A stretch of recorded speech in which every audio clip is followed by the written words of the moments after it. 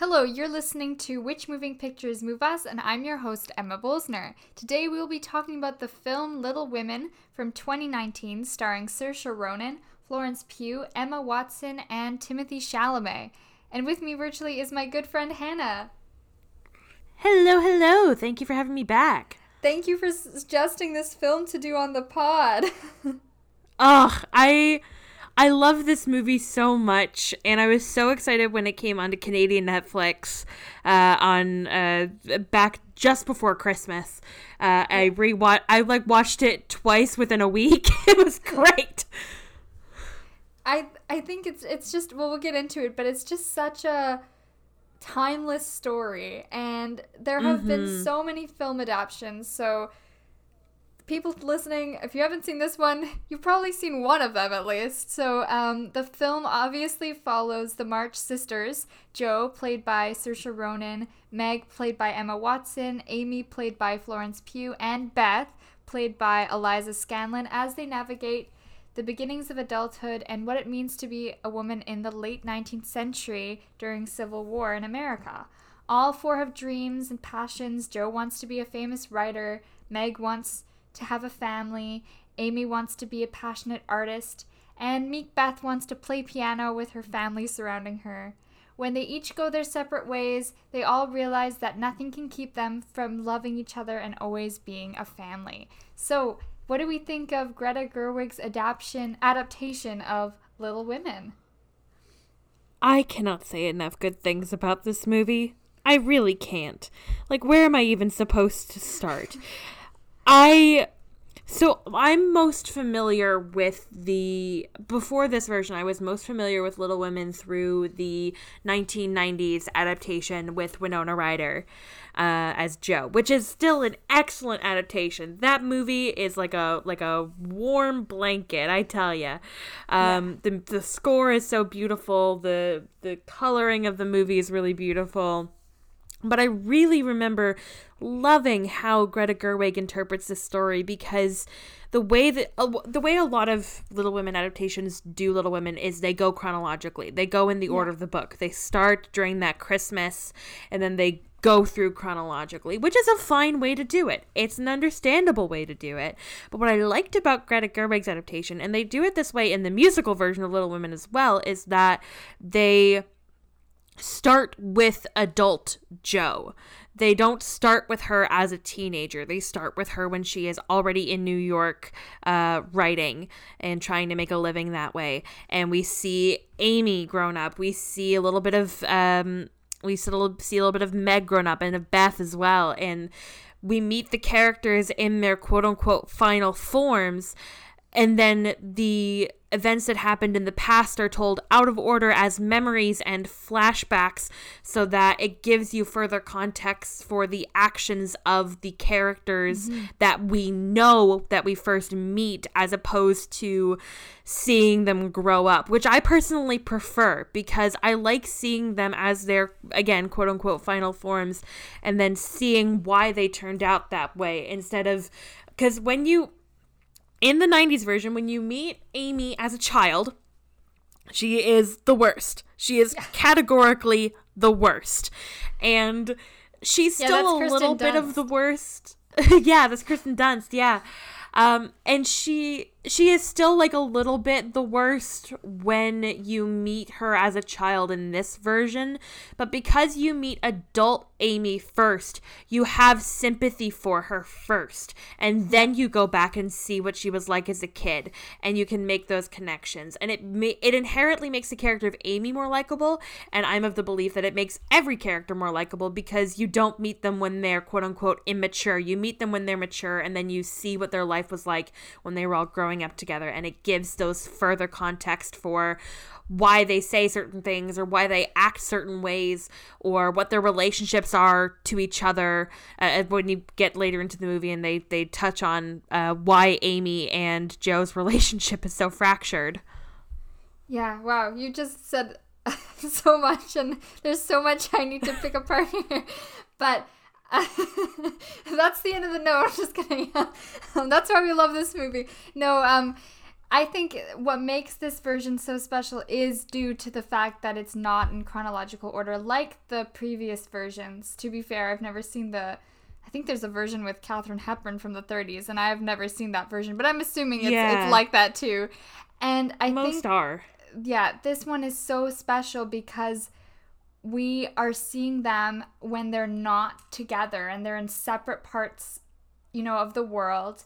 And I think it just makes it more special when we see the flashbacks and how, Greta Gerwig manages to make the color palette change. And you can see in like the beginning when we're in the present day, it's so gray and Joe's wearing very like lifeless colors. And then when we go into their childhood or, 10 years before, it's so bright and colorful and their hair is so lovely and their clothes, and they each have a different style of clothing as well, and we just feel so connected and kind of caught off guard because it's like we're watching a new story because we're all so used to the regular story.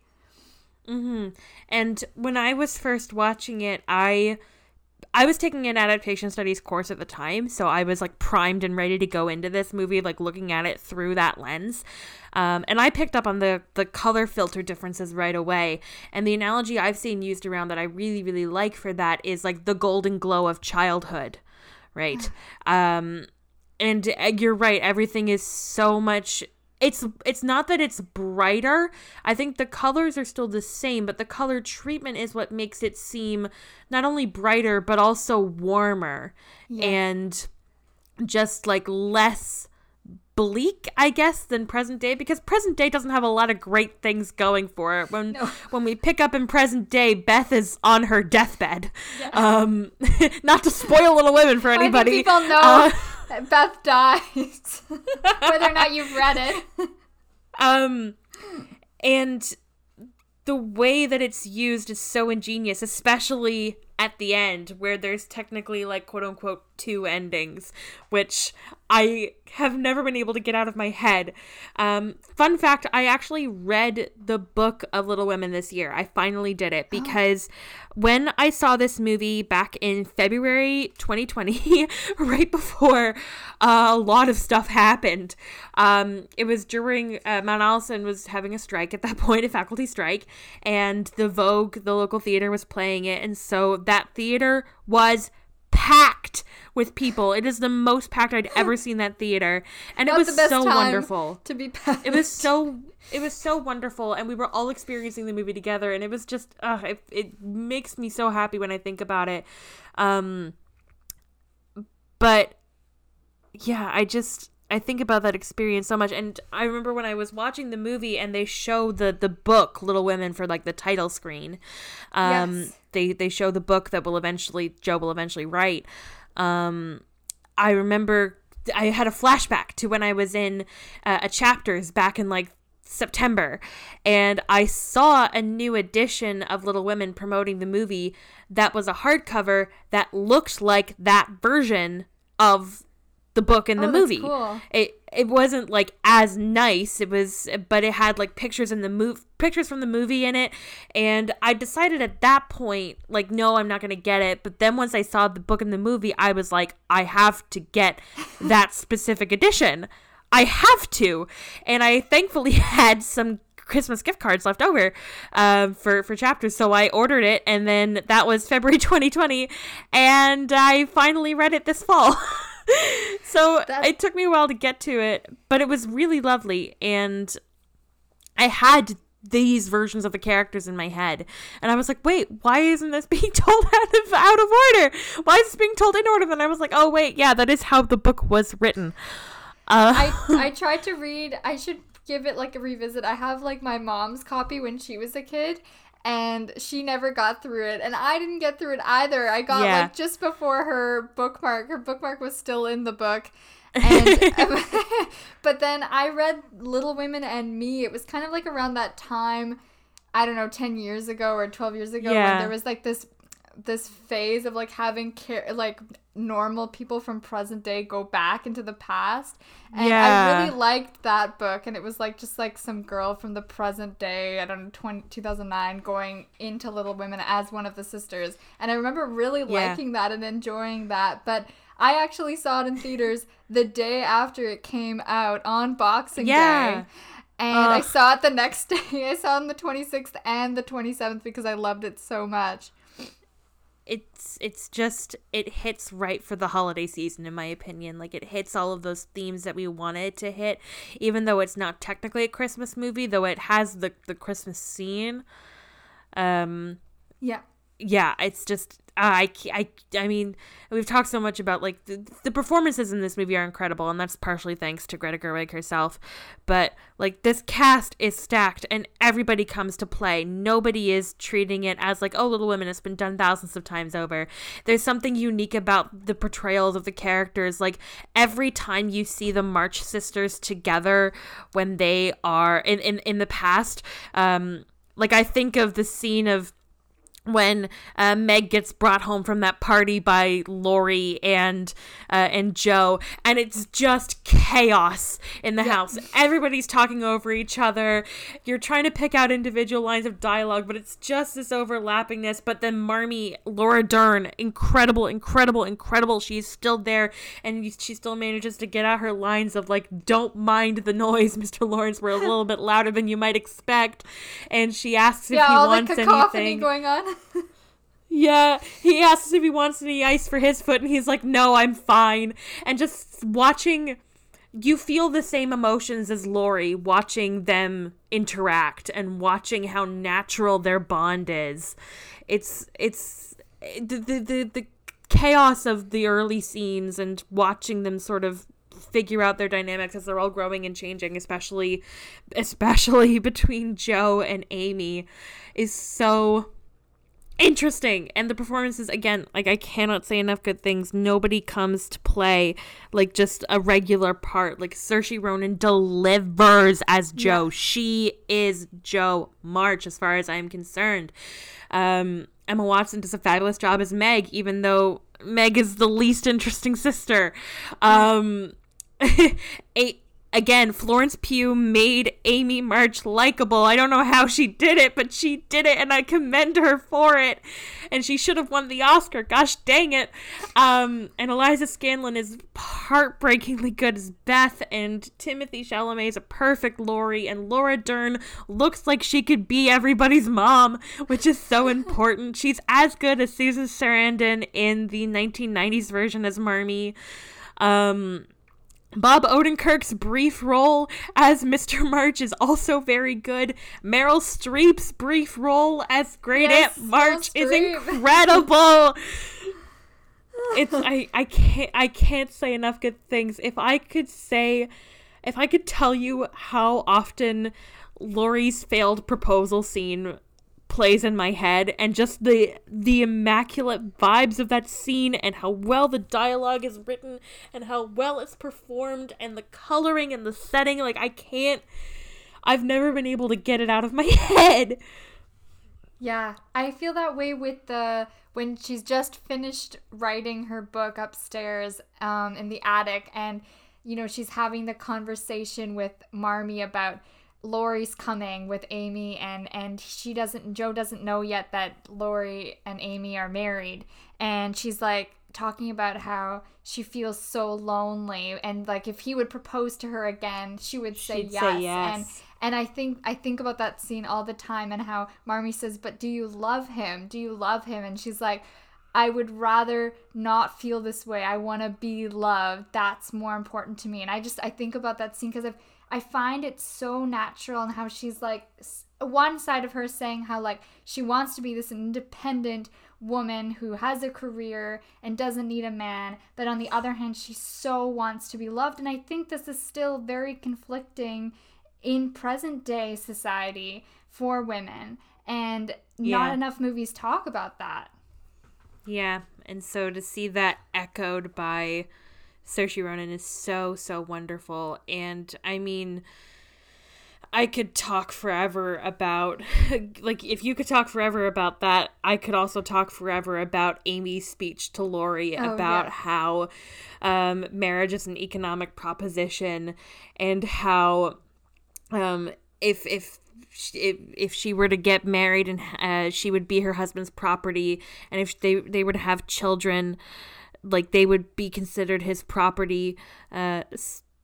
As a woman, there's no legal way for her to make money outside of the arts when she gets married. All of her money would belong to her husband. So don't tell me that marriage is an economic proposition, because it is. It may not be for you, but it most certainly is for me. Like, Florence Pugh's delivery of that is so beautiful, and just watching her face journey in that scene. She starts out so confident. She's rehearsed this speech 1,000 times over in her head, but she looks at Laurie in that moment, and you see the desperation behind her eyes, because she knows that her time is up, and she ultimately does want the same thing as Joe, but she doesn't see a way around it, because she's been conditioned by society, by her great aunt March, who expects her to be a certain way, to just accept that, even though with Frank she would not get the same freedoms to be as artistic and to be as open and be who she is as she would be with Laurie, who is already this bohemian figure, who is a writer, who considers himself a bit of a poet or a musician or whatever the case may be. It's just, I could talk about that scene forever. And then when he's unlacing her apron and the tension there, oh my God. Okay, and her dress seems so constricting, and what she's talking about seems so constricting. Like, it's just like, and the way that, like, you know, Aunt March says in an earlier scene once, I think it's when Joe cuts her hair, and Meg has already kind of decided that she wants to be with the school teacher. You're the only hope for the family now. Yeah, you're the only hope. You're the only one left that will actually bring money to the table if you marry well. And that's why she courts that. I'm always a little offended that she doesn't consider Beth an option. Like, she's sweet, but like, I get it. I guess. She had a feeling. That's the one that'll die. I don't know. Maybe she's just always gonna be the, you know how, like, in some cultures the youngest has to always take care of the parents, like, never allowed to get married. Maybe that's how it was.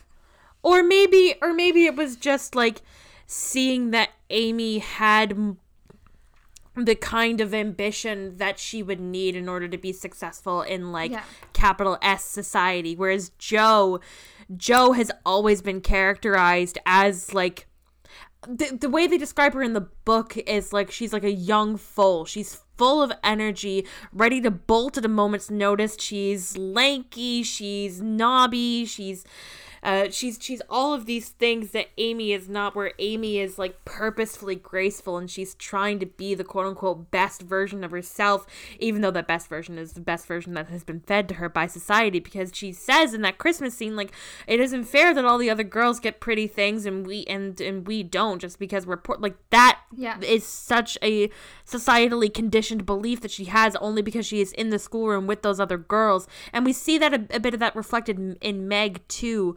where she wants to have all these pretty things, and she wants to have these new shoes, and even later when she's married, she wants to have this new dress, even though it's way out of her family's budget, and she has this moment of selfishness, but she ends up selling the fabric because she wanted to make it up to her husband, even though her husband eventually said, you know, go get the dress, like, you deserve to be happy. There are so many layers. And also, like, just back to Beth never being really an option, I think Aunt March knew that Beth would never be the type of woman to be able to get a rich man that could provide for the family as well. She's too shy. But all the pressure, I mean, they never showed that in the other versions of Little Women, of how much pressure was on Amy and how she really wished she could be a free spirit too, like Joe, but she was never given that as an option. And she would act out in ways, you know, selfish ways, burning Joe's manuscript, and oh my God, not having another copy back then, no computers and no USBs, and you know, she would act out in selfish, cruel ways, but it was her way of acting out against society. And we see her. Oh, sorry. Oh, no, it's okay. You go ahead. No, I was just gonna say with Meg, what I think is interesting, because she is kind of a flat character, but Greta Gerwig makes her more interesting too. Even though, like you said, she is the most uninteresting. I think it's great that we see that side of her, similar to Amy, wanting, to be a rich debutante girl. When she goes to the debutante ball with, and Laurie sees her, how he's kind of put off of how different she's acting, how she's, getting kind of intoxicated, and she's making a bit of a fool of herself. And we never saw that side of Meg. We always saw her as this prim and proper girl in the other versions, and I think it's interesting to see her kind of wanting a different life as well, but in a smaller extent than the others. Yeah, and we do see Amy, like, I think so much about that sort of those first scenes where we meet Amy as an adult. We see her painting this group of people, and she's painting on her own. She's sort of happy with her work, but then she looks over at somebody else's and she's suddenly not happy with it. She's not, like, going with the system that she's supposed to be. And you see that shift on her, and she tries to, like, improve hers so that it is more in line with what she quote unquote should be painting, even though art is purely something that is subjective. And even when we see her with Great Aunt March, she's very restrained and she's very much like this prim and proper lady. But as soon as she sees Laurie walking by, it's "Stop the carriage, Laurie!" And she jumps out of the carriage and she goes over and hugs him, and then she gets scolded by Great Aunt March for not being the quote-unquote proper young lady that she's supposed to be.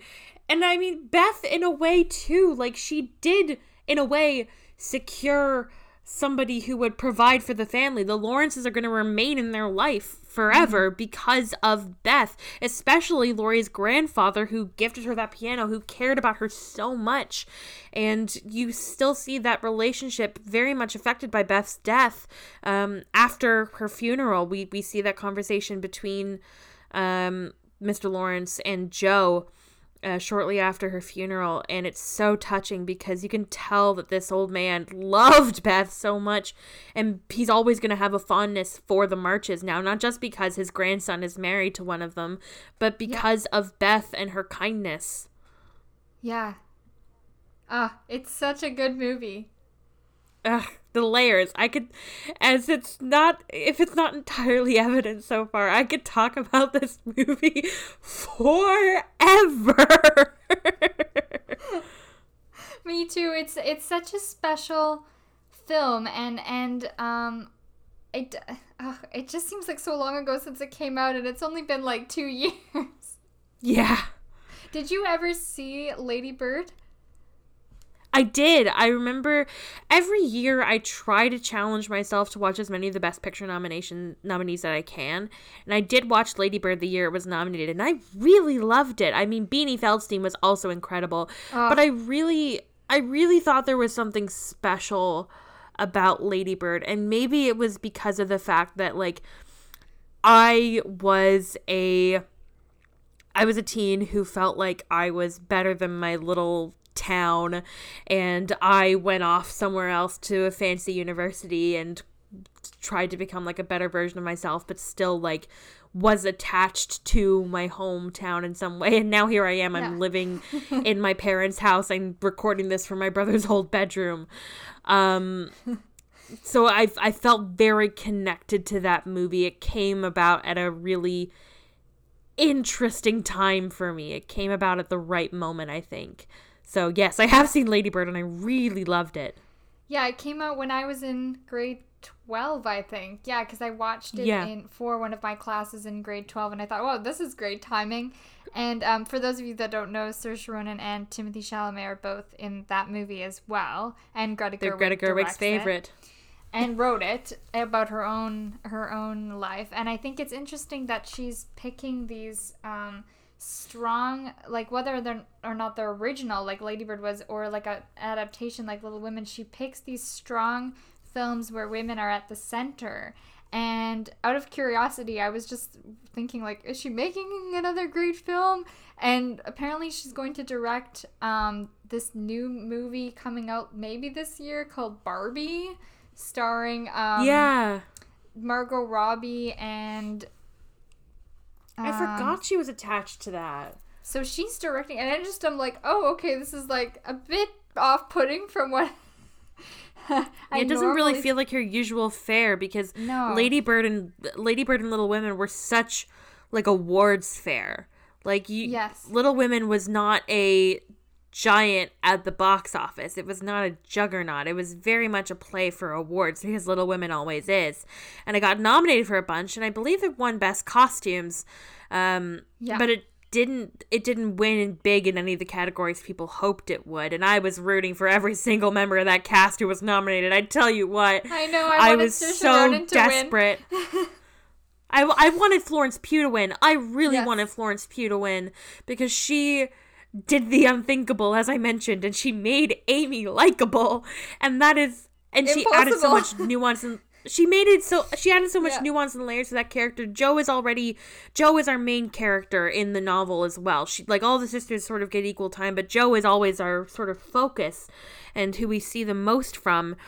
And so the way that Florence Pugh was able to really add a lot of layers to Amy and what she was going through, and I mean under Greta's incredible direction too, I was so upset that she didn't win. I was so mad.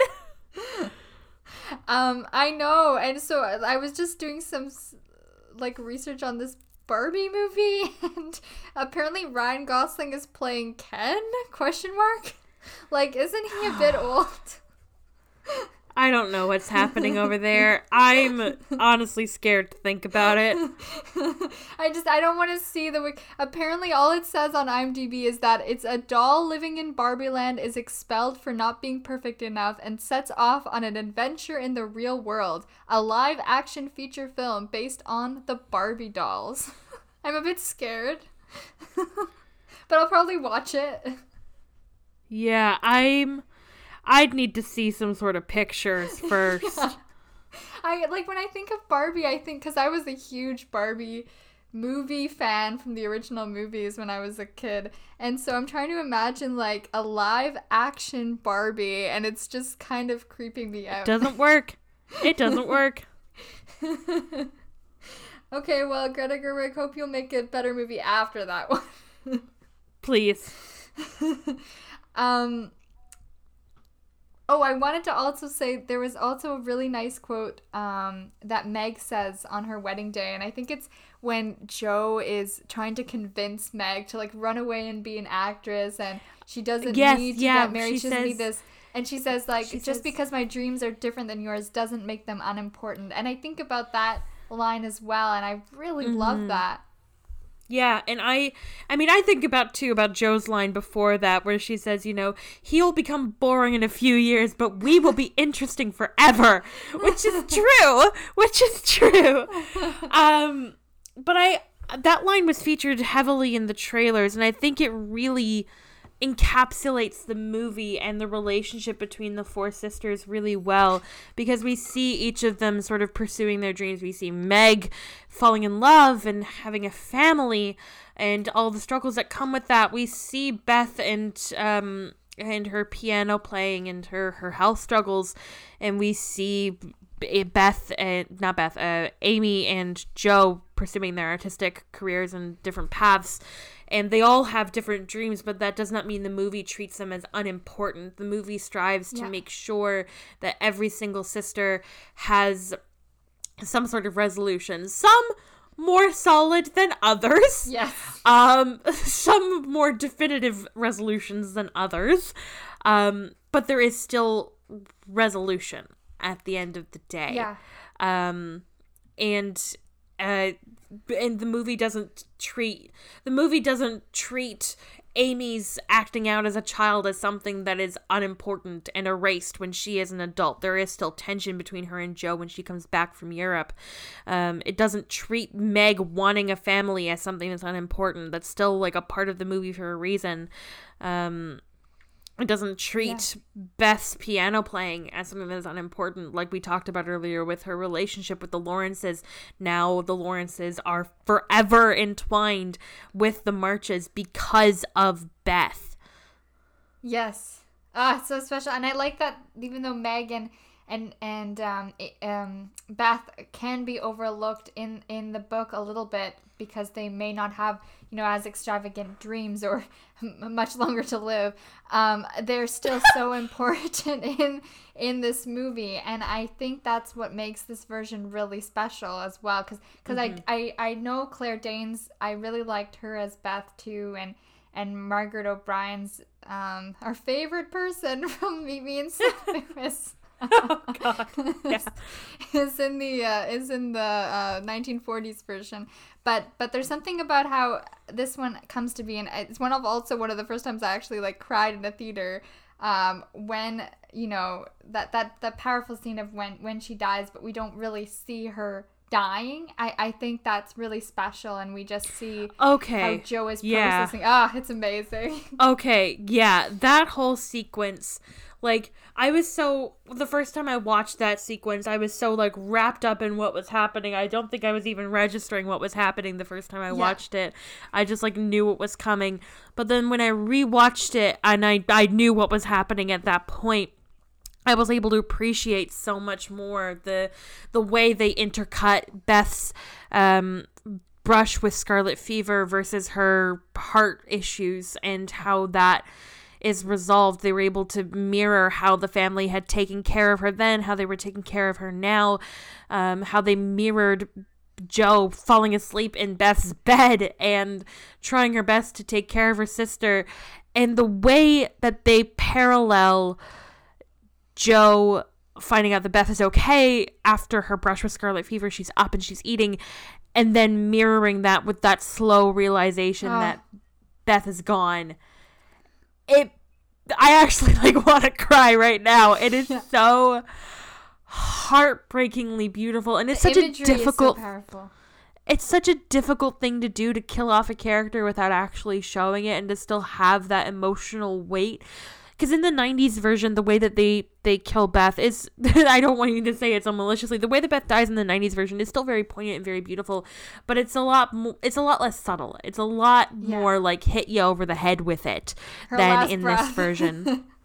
And it hits so beautifully that you realize in that moment with Jo, like, what has happened, and that it's not going to be like last time, which the last time you just saw it.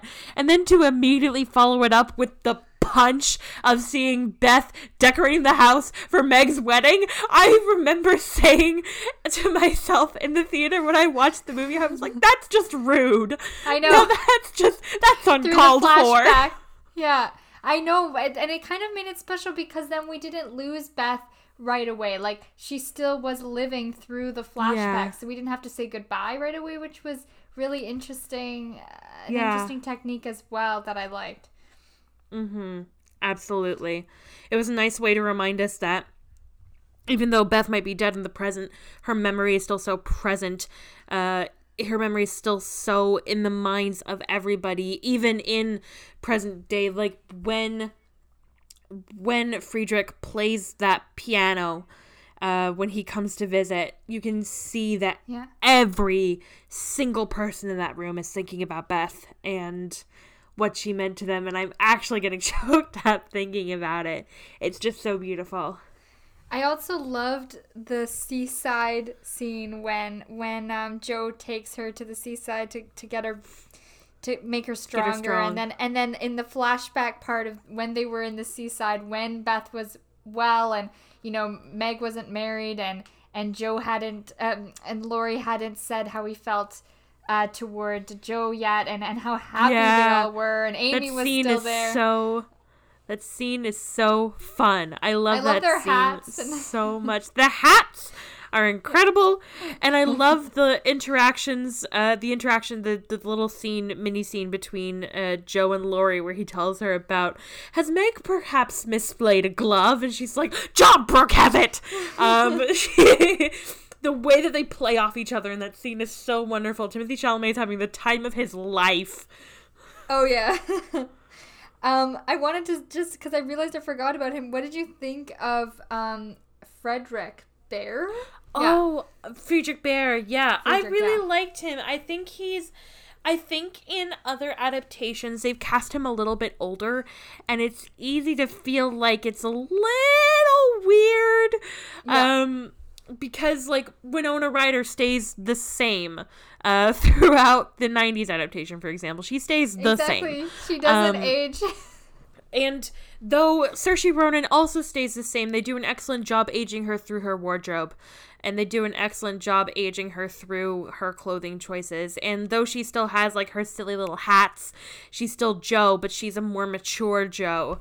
And I think they cast Friedrich young enough where you could still see him as a professor, as an academic, as a scholar, but not so old where it's like, this feels weird. Yeah, he still like has a very brother.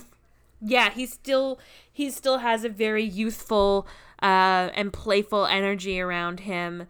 And the fact that their attraction was so understated, like, you could tell that Friedrich obviously cared for Jo, and you can tell that she cared for him too, even though neither of them were gonna want to say it.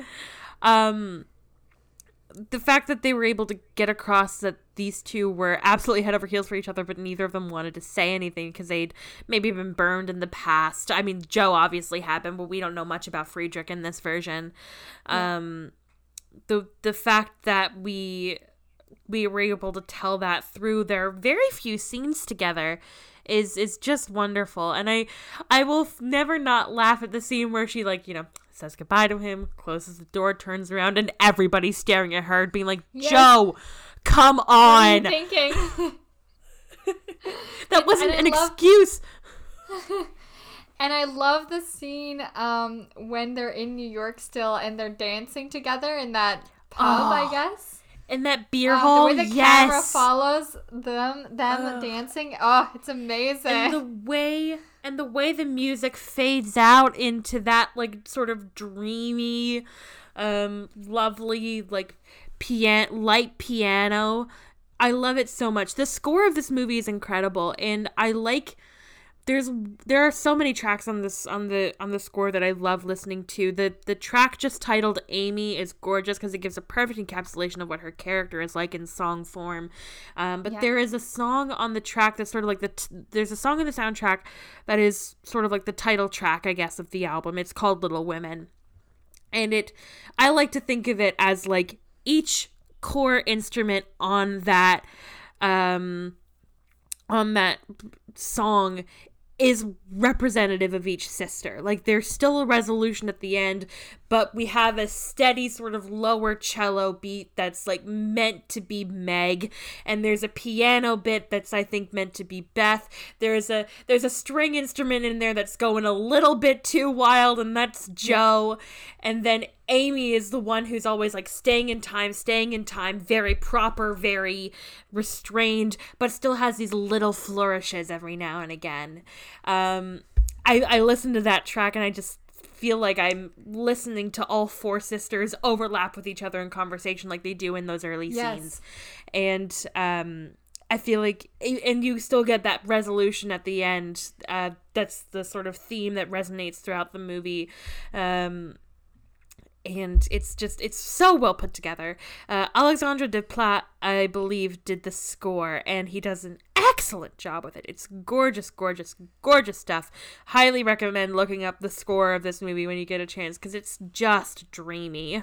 I love listening to it too. Like, people just, like, have it in the background when you're on the bus or anything you're doing. It's the track for where the track is literally called When Laurie Kisses Amy. And it's so sweeping and romantic, but you still get those little hints of Amy's theme from earlier. And it works so well together that you can't help but realize that, like, in that moment, even if you are somebody who ships Jo and Laurie, and I'm not saying that you are wrong in that, there's perfectly valid reasons for that, but even if you are somebody, you listen to that song and you watch their scenes, you can tell that they are what's meant to be together because their music fits really well. Whereas there's a track called Laurie and Jo on the Hill where it goes against each other in a still harmonic, but you can tell it's still like a little bit of a clash. Yeah. And that's really interesting to listen to as well, because It's the wanting to have that sweeping romanticism in the music, but there's something under there that is going against it. And that's what we find out later in the scene, is that Jo closes herself off from him completely because she's convinced that he can never be happy with somebody like her. And eventually she's right. It just takes a while to realize that she was also right. Yeah. Oh, I love it so much. I wanted to ask you, before we move on to some fun facts, Florence Pugh, I'm assuming you like her as an actress since you were so interested, wanting her to win the Oscar because she was amazing. Oh, I love Florence Pugh. I cannot say enough good things about Florence Pugh. So I'm really looking forward for the movie Don't Worry, Darling, which she'll star in, directed Yes! by Olivia Wilde. With Harry Styles. Yeah, with Harry Styles? Question mark? Like, yeah, when I tell you that movie is going to be a bisexual maelstrom for me, like, I'm not gonna know what's gonna happen. I'm not gonna know how to feel in my heart of hearts. I'm still like worrying about what my state of being is gonna be like when I watch that movie. Well, they're all very beautiful people. They are. That's the problem. From a point of view of someone that I'm not bisexual, I even will have a hard time. I will tell you right now. Oh God, it's just so hard. I just see that Chris Pine's in it too, so I will die. Oh no. But yeah, I love period, like 1950s. I love the WandaVision when it like took place in like the 50s and the 60s. So anytime like when and I loved Booksmart, and Olivia Wilde's an excellent director. So I know that's going to be Booksmart a really great film. I'm just trying to look up when it says it's supposed to come out September of this year. So it's see. far away. We'll see. But we'll have to do it on here once it is released. We'll see. Yeah. We'll see. I hope it comes out this year. I'd like to see a trailer, please, but we probably won't for a little while. I would rather see that movie instead of Barbie. Yeah, me too. Great. Thank you very much. I just wanted to ask before we move on to fun facts, why do you think this story, even though it's been like over 150 years, is still so beloved and still so special in today's day and age? I think it loops back. I think that there's a generational thing to it. I was given a copy of Little Women's from 1990, from the 90s version. I was given a DVD copy of that by my mom for a holiday. I can't remember if it was Christmas or Easter. I think it was Easter one year. And so I think it's a generational thing, like moms pass it down to their daughters, and it's something that everybody can sort of relate to. Eventually, everybody hopefully becomes a marmie. But I think, too, the various adaptations have hit so well with so many issues that women are still facing today.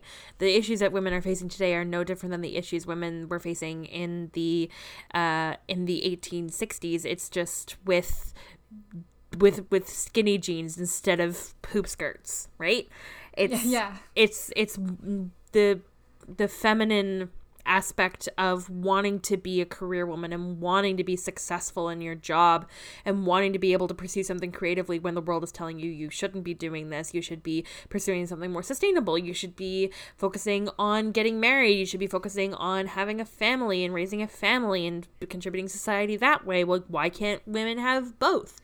And then it loops back to Jo's comment about how even though she's reached this level of success for herself, she still feels so lonely, and she still feels like she is not worthy of people's love and attention, whereas somebody who is quote unquote a proper woman like Amy is, or somebody who is quote unquote like a perfect wife like Meg is, and there's just that's the biggest thing I think about with this one, especially as somebody who is so interested in English and like thought about being a writer for a long time and thought about being an actor for a long time professionally, but then turned my attention to teaching because it is not only is it something that I found an immense amount of joy in, like Jo, she does eventually open that school, at least in the fictional ending, she does open that school for out of Plumfield and becomes a teacher that way. Yeah. Not only is it something that's quote unquote more sustainable, but also it still like allows you to be creative in some aspects. But that's a whole other can of worms. I think that it's just, I hesitate to use the word universal because no experience is ever truly universal. No experience is ever going to be truly understood by every person. But I think that everybody has moments where they can relate to the characters in some aspect. Everybody at some point in their life, I think, has either felt like a Meg, where they have to be, where they're the oldest, so they have to be the most responsible, where they're a Jo, where they just want to be free to do their own thing and not have to worry about their family, but then ends up having to provide for them one way or the other, where they feel like they're a Beth, where they just want to stay at home and be surrounded by their creature comforts and try to take life slowly and with a lot of purpose. Or they feel like an Amy, where they feel like they have to be what society has deemed them to be in order to be considered somebody who is worthy, period, not just of love or attention or societal approval. I think that there are so many layers in each of these four girls, and even though they are fictional characters written in the 1860s, from the 1860s, these ideas that they are grappling with in the original text and in the various adaptations that have come from it have still stuck around because they are still issues that women are dealing with either professionally or interfamilially or personally, like within themselves. And I think that that's why this story stuck around so much, because people, no matter what point they are in their lives, will always be able to see themselves in these characters in some way, shape, or form. Each of them have a moment where somebody can be like, yeah, I've felt that before. And did I like how that felt? Why not? What caused me to not like that? And I think that that's key. It's relatable because in whatever stage of life, you know, you may not be 15 when you feel that way, or you might be 30, but you relate to all four of them at one point in your life, and you may relate to them more than once, one character more than once. And I think that's what's so great about this story, is because all four of them are so different, yet in one lifetime you can feel like each of them in different stages of your life. And I think that's such a cool aspect, and I think that's why it keeps getting remade, and I will be sad when this movie will get remade again, because I know it will have a new adaptation, and if I have a daughter or someone, they'll want to watch it, and I'll want to show this one to them first. But I think it's so special because each generation has their own version. Yeah, and I think the themes too, like, we see these themes being explored even today. Like, I think about Jo and her, like, being so vehemently, like, not wanting to get married and what it means for her to be a single woman in her time period. And I think about the revival of Company by Stephen Sondheim, which is currently on Broadway, where they have taken a traditionally male character of Bobby and made him a woman. They've gender bent some of the roles, specifically Bobby, which started over in the UK back in 2018, but now the production is on Broadway. And it adds a new layer because Bobby's turning 35 and Bobby's dating 3 people but isn't married, and he's surrounded by all of these married friends. One of the first lines that Bobby gets to sing is these are these, like, you know, these good and crazy people, my friends, these good and crazy people, my married friends. And so it's about Bobby, you know, grappling with these questions of, like, am I ready to get married? Do I want to get married? And in this new production, what does that mean for me as a woman? What does it mean for me to be a woman who is still 35, who is still dating, who is still single, but who wants to get married, but feels like they haven't found that person yet, even though I've dated so much, it feels like I should have met that person already. And what does it mean for somebody to be in love in a relationship in this day and age where stuff like this can be so fleeting? it's if nobody's familiar with Company, I hope that's pushed you to go and check it out because it's absolutely incredible. The 2018 cast recording where they first did this flipped casting is particularly incredible. Fun fact, Jonathan Bailey of Bridgerton fame, who plays Anthony, is in that cast. Oh, Anthony's the jerk brother, right? Yeah, the oldest one. The oldest one, yeah. Yeah, he's getting his own season. Oh, okay. Yeah, I think it's so relatable still, just to end this this question, because not only can you relate to them, but there's so many societal pressures put on women, and the idea that, you know, the clock is ticking, you haven't found the person yet, or, you know, you're not married yet, and I know in those days you didn't live as long, so obviously there were more restraints on you know, when you had a child, but it's still so much in our society today, like looking down on single women or women that don't want to have children, and I think this is a really timeless story because, you know, of course in this version and in the original book, Louisa May Alcott had to marry off or kill all female characters, because in those days you couldn't have a single female character by the end of the book. Make sure she's dead or married. Yeah. And of course, you know, they don't stay single in this movie, but I don't know. It's just a really powerful story. Yeah, absolutely. Well, I have a few facts. Emma Stone was actually going to be Meg, and then she had a conflict with filming The Favorite at the same time, so they picked Emma Watson instead. I cannot see Emma Stone in this. She seems too old for me. I don't know. She's too old. She's too It old. wouldn't have worked. Too modern looking, too. No. I'm glad they picked the other Emma. Emma Watson has this... Emma Watson has a very timeless look. Yeah.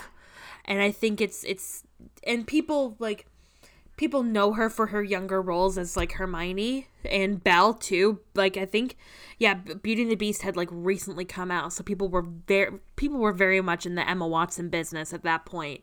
And I think she sold Beauty and the Beast incredibly well. That's a controversial take, but yeah, no, Emma Watson just has a very timeless look about her, and again, she looks a little bit like Laura Dern. Yeah, that's true. She looks like she's in a period film. Like she just has that face. I don't know. Yeah. So absolutely. They were gonna make a remake of Little Women back in 2013 with Sarah Polley hired to direct and do the script and write the script. I don't know if you ever watched Road to Avonlea as a kid. I used to watch it all the time when I was growing up. Yeah. I remember being on television. Yeah. Canadian. Anyway, so I guess it didn't ever work out. And then in 2016, Greta Gerwig decided to take on the film, and she actually wrote the screenplay. And Saoirse Ronan found out about it during the set of Lady Bird, and she was like, "I'm going to be your Jo." There's like some funny, I don't know if you ever watched cast interviews of how Greta Gerwig said she didn't even pick Saoirse Ronan. Saoirse Ronan just came to her and she was like, "I will be your Jo." Like, no discussion about it. And she was perfect for it. Oh my gosh. I can't imagine anyone else as Jo. I'm trying to think of, you know. No. No, there's nobody. Nope. Yeah, and then the rest of the cast was brought on.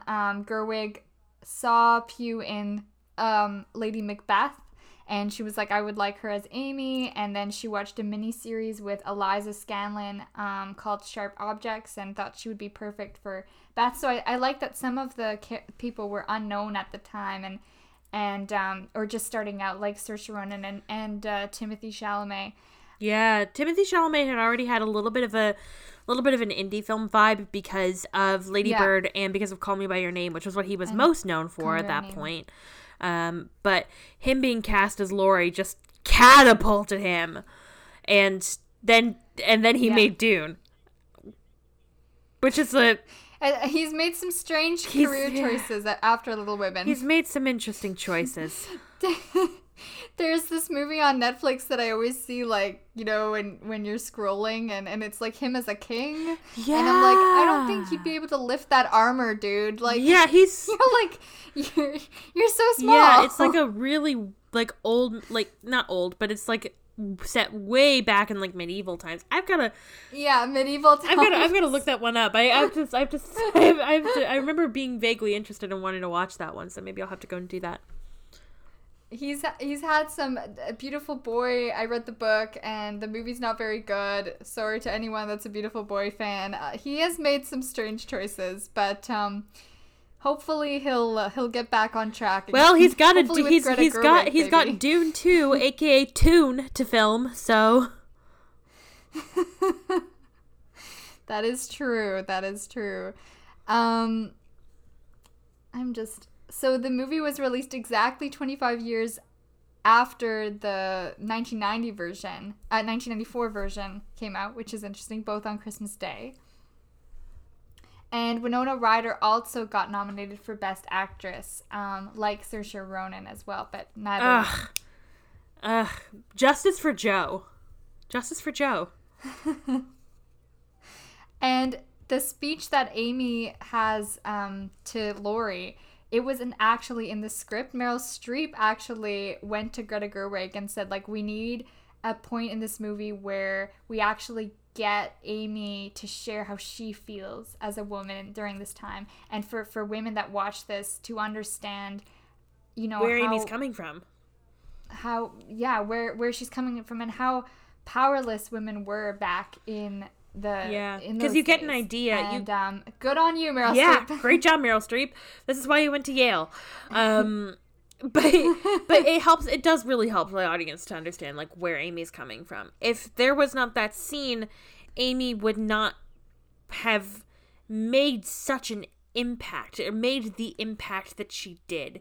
And I mean, it's such a wonderful departure from Amy's of past, because we just see her as somebody who is ambitious and who is cunning and who just like, and then who gets her life flipped around by Laurie and not wanting.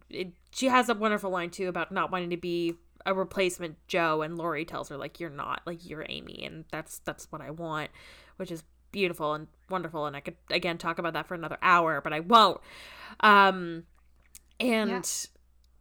But it is a really important moment, and it's so wonderful to see that departure from previous adaptations and from the book, because you hear a lot of this inner sort of narration in the book when you see things from Amy's perspective, but you don't see it in a lot of adaptations. So seeing that moment with Amy really, really helps people to get where she's coming from. Yeah, and it was given to Florence Pugh minutes, like the new script for the scene was given to her a few minutes before filming. So, Jesus, is she ever talented? Yeah, deserved the Oscar. My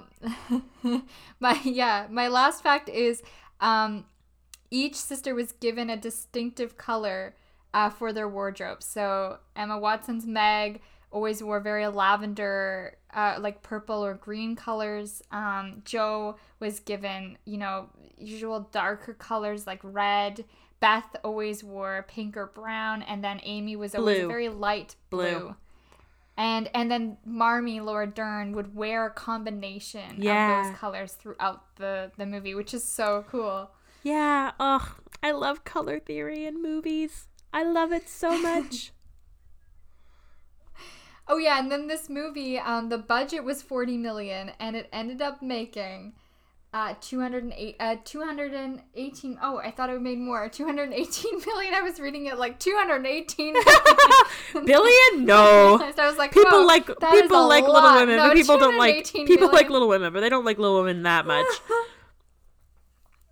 So, for a time where Marvel movies are making the most money, I think Little Women did a great job. There's a lot of talk about how dramas don't do well at the box office, but I mean, keep in mind, West Side Story had no room to breathe between being released between what came out in IMAX right before that. It came out right before Spider-Man No Way Home and had all its IMAX screens ripped away from it.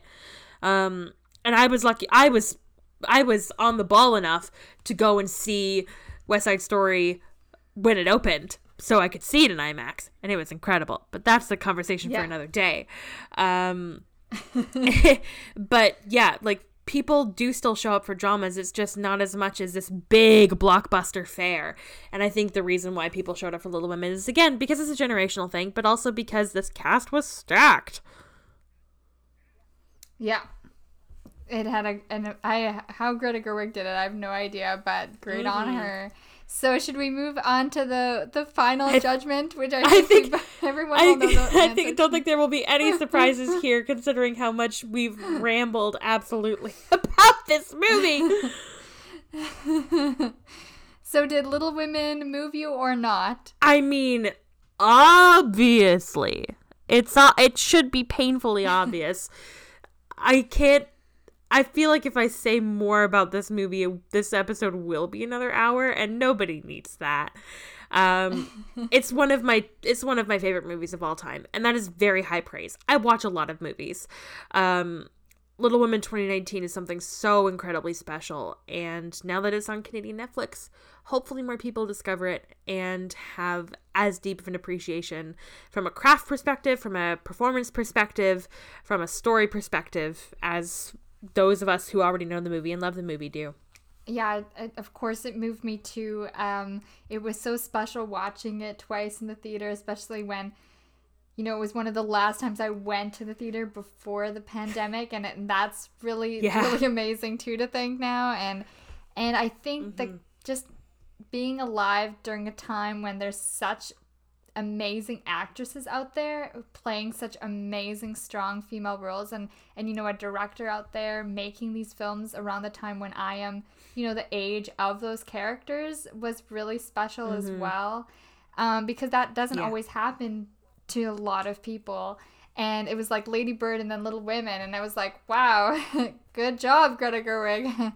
and just Saoirse Ronan as Jo. I mean, I've never seen anyone be able to take a character that's so, you know, I mean, the amount of pressure on characters so well known, and be able to bring it, and then also make her version the one that people think of all the time. I have no idea how she did it, but she did. It's so iconic. Yeah. It's so iconic. It's such a feminist.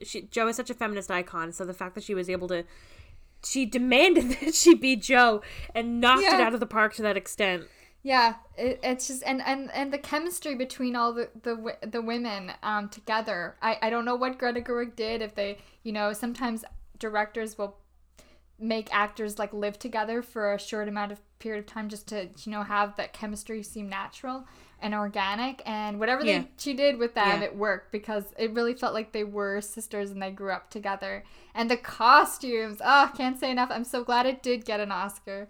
Very happy about that. And just the way, you know, it wasn't filmed in chronological order makes this movie so much more rewatchable as well, and special. Yeah. The details are incredible. Well, I want to thank you, Hannah, for suggesting this movie. Of course. I'm, as you can tell, happy to talk about this movie for an extended period of time. And and we didn't get to do it during Christmas, but that's okay. We got to do it before, you know, there's still the winter season. It's like a month later. It's fine. Little Women season is all year round. Yes. And I want to thank you all for listening. And if you have any film suggestions you'd like us to do, you can email me at emmareviewsmovies@gmail.com. And don't forget to click the subscribe button. Thank you for listening.